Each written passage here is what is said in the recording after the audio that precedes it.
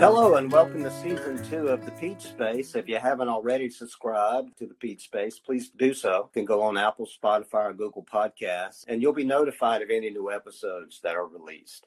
Palette Life Sciences is the sponsor of this podcast, and they're committed to bringing educational tools to the Peach Space. We really focus on sharing best practices and compelling conversations across a wide variety of pediatric urology and VUR topics. And the content of today's episode is solely the opinion of Dr. Hodges. Dr. Hodges is a board-certified pediatric urologist at Wake Forest Baptist Health in North Carolina. So in this episode, Dr. Hodges is going to discuss how to properly diagnose and treat children who turn their rectums from a sensing and emptying organ to a storage organ and its effect on the pelvic floor. But after this, please be sure to check out Dr. Hodges' website, and it's bedweddingandaccidents.com. That's bedweddingandaccidents.com. It's a fantastic resource for patients, for parents, and for healthcare providers. And now, without further ado, is Dr. Hodges.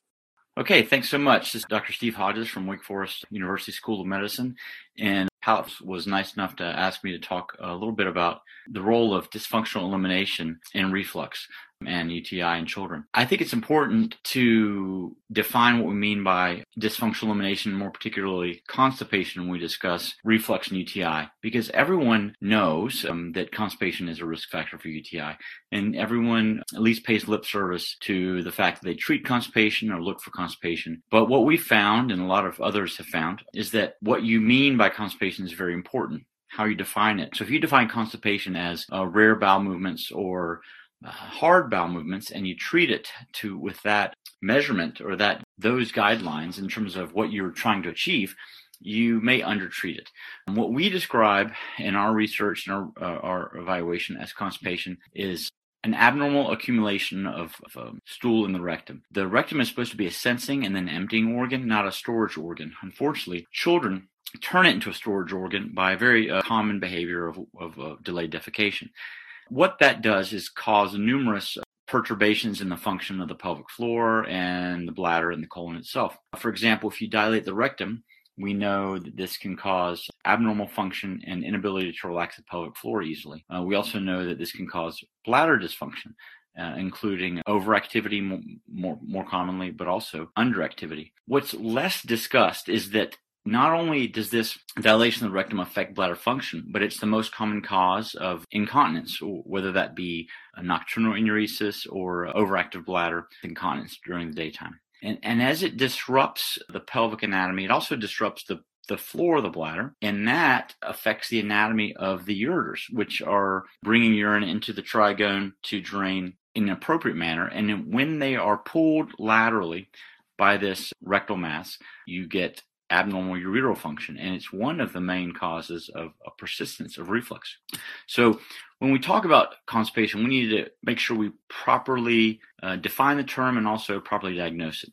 So again, what we're going to talk about today as constipation is an abnormal accumulation of feces in the rectum, which can be diagnosed by anorectal manometry, which would be signified by delayed sensation to balloon encephalation on anorectal manometry, or by a KUB X-ray, which would demonstrate a fecal mass in the rectum. Once we know that we have that, we know this is a risk factor, and if we have a patient with bedwetting or incontinence or reflux and UTIs, that we can treat this problem, and that will play a role in improving the outcome of that child. Going back to the 80s with Dr. Regan's work, when he first was treating nocturnal enuresis in children, primarily with an enema regimen, what he found was that the female patients almost always had a high rate of urinary tract infections.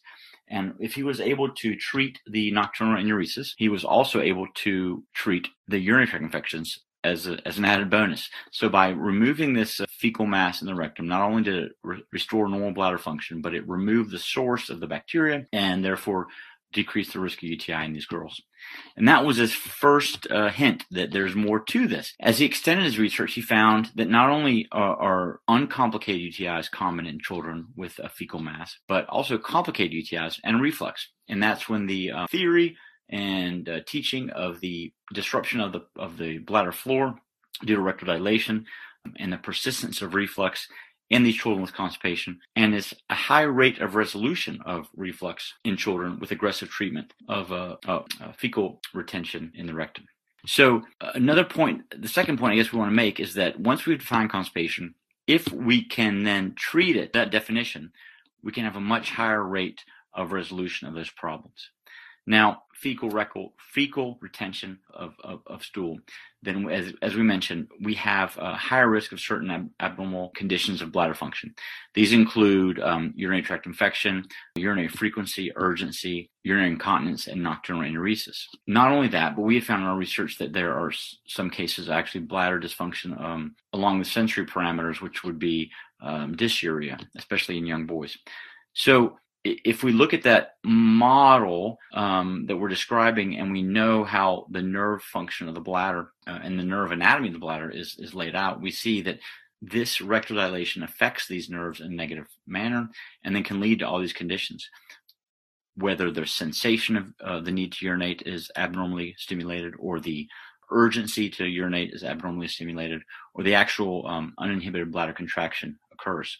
And again, we all know there's an ascending model of urinary tract infection where the bacteria from the perineum, which is colonized with the pathogenic bacteria, ascends into the bladder. A steady source of bacteria is present in that fecal mass in the rectum, a very short distance from the female urethra, which again leads to these UTIs. And if we think about, again, the anatomy issue of the bladder floor, then we get a double whammy. When we treat this problem, not only do we remove the source of bacteria, we remove a source of dysfunction that is contributing to the persistence of reflux. Now, that being stated, where do we find the role of treating reflux in these children? Where I'd like to discuss deflux here is that if you diagnose a child with reflux and with recurrent UTIs, and with this significant dysfunctional elimination due to rectal dilation, this problem will not be fixed overnight. This problem will take most likely months to years of treatment. Some of this treatment will be very aggressive, including enemas.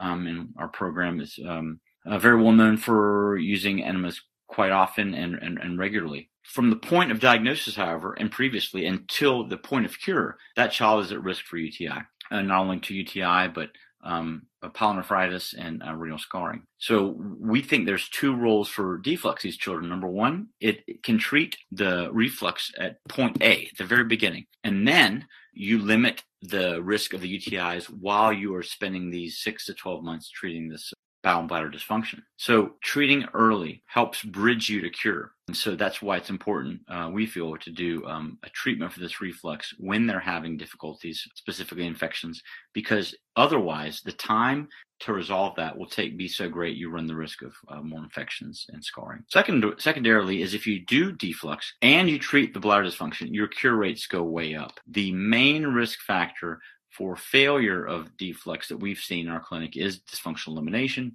other than volume loss, but we have migration of the ejection site due to this bladder dysfunction, due to this constipation, and this disruption of the normal bladder floor due to this fecal mass. If you eliminate that, if you treat the constipation and restore normal rectal anatomy as well as bladder anatomy, the deflux rates are very high and approach those of reimplant, and I think the data backs that up. So to summarize, we think it's very important to properly diagnose at least what we mean by constipation and bowel and bladder dysfunction, and that means an abnormal dilation of the rectum due to fecal retention. That can lead to the dysfunctional elimination problems, the spectrum of problems we see in bowel and bladder dysfunction. And by treating that aggressively, we can resolve those problems most rapidly. Deflux has a role in these children by treating the reflux in these children early on so they have lower risk of infection while you treat the chronic bowel and bladder dysfunction, as well as a reciprocal role of treating bowel and bladder dysfunction, which will then make your cure rates for deflux much, much higher, approaching those of reimplant. I hope you guys enjoyed that. Please feel free to reach out to us if you have any questions. We have resources online at bedwettingandaccidents.com, where we discuss in detail the role of rectal dilation and constipation in bedwetting, daytime wetting, urinary tract infection, and urinary reflux. Again, it's Dr. Steve Hodges from Wake Forest University. Thank you very much. Thank you for joining us this week on the Peds Space. For a more detailed perspective on bladder and bowel dysfunction, listen to Dr. Hodges' previous podcasts on the Peds Space. Also, please share this episode with your colleagues while we deliver more pediatric urology-focused content in the coming weeks.